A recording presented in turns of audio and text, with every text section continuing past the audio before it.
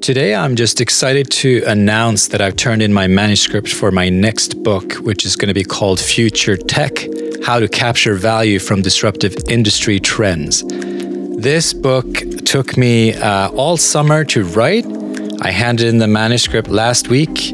It's about 70,000 words that should make out to be something around 280 pages, or give or take. The book is already in pre-order, actually, and can be ordered from my brilliant London-based publisher, Kogan Page. They are an independent, very renowned publisher over in Europe.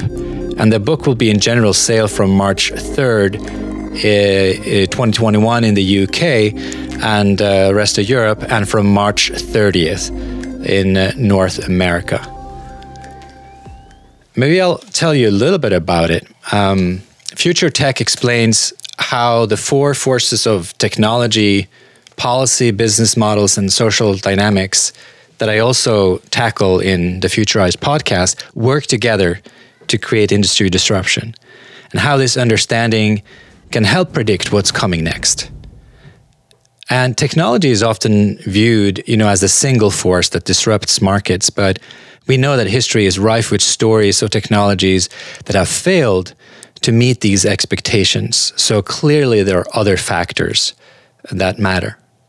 And that's really what I write about, because true change can only result from a combination of all of those disruptive forces. So whether these forces align or they don't will explain why some technologies, and the 5 that I've chosen to focus on in the book is artificial intelligence, blockchain, robotics, synthetic biology, and 3D printing, why some of those technologies stick and the products based on them, and why others fail. And with an understanding of these 4 forces, combined with a 5th force, which is basically the environmental footprint that we find ourselves in, business executives and policymakers can explain what technology will stick and eventually even anticipate what's coming next. I thought I would read a couple of passages from this book to see if I can pique your interest. And the last thing I wanted to say is that in the US, the book is already in pre-order on Amazon, on Barnes & Noble, at Walmart, at Books A Million, at IndieBound, Powell's, at Bookshop, and at Joseph Beth. In the UK, Amazon.co.uk has it, Book Repository, Foyles, Blackwell's, and of course my publisher, Kogan Page. You can get it on their website.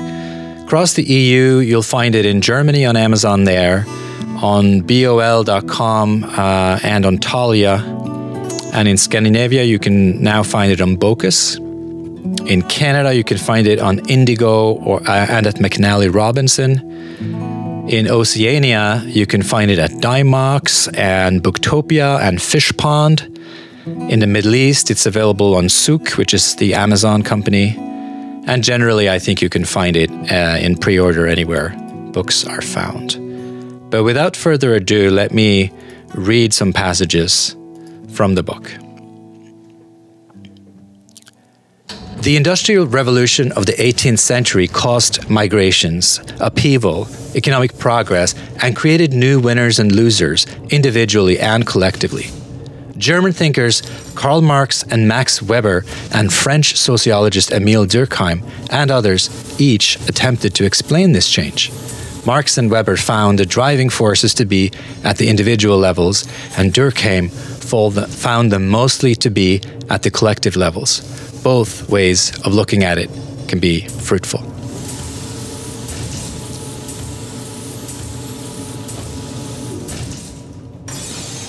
The best answer to the mystery of change is that understanding takes time and requires historical context, which is why we now, several hundred years later, can start to appreciate how the historically specific waves of technology a few years later typically become viewed as economic waves, because the effect is now visible in overall productivity.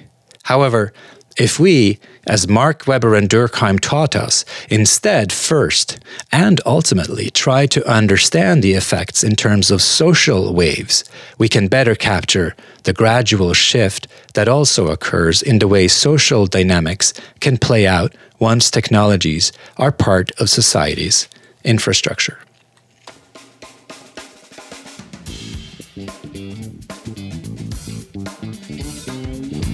Occasionally, history brings an event that appears to come out of left field.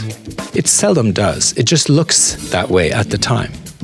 This book is not the story of the impact of coronavirus. However, it will drastically affect the next decade's technology evolution. Arguably, the impact of the coronavirus pandemic will unleash a fourth industrial revolution, only a brief generation after the third, which may not have happened otherwise.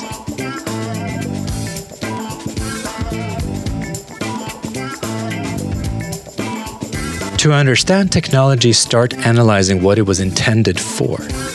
This book addresses the trends that both lead up to and follow from the emergence of new technologies.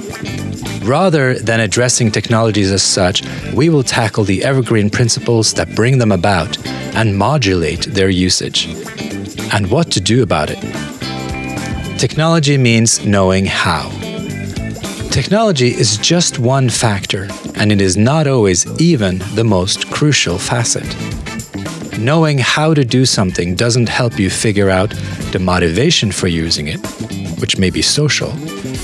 What makes it an improvement, which is the innovation, or what safeguards are necessary to prevent against misuse, which is typically found in regulation.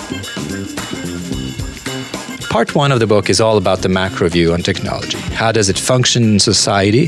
What do we know about it? And how it works in various disruptive ways? And which technologies matter in this decade?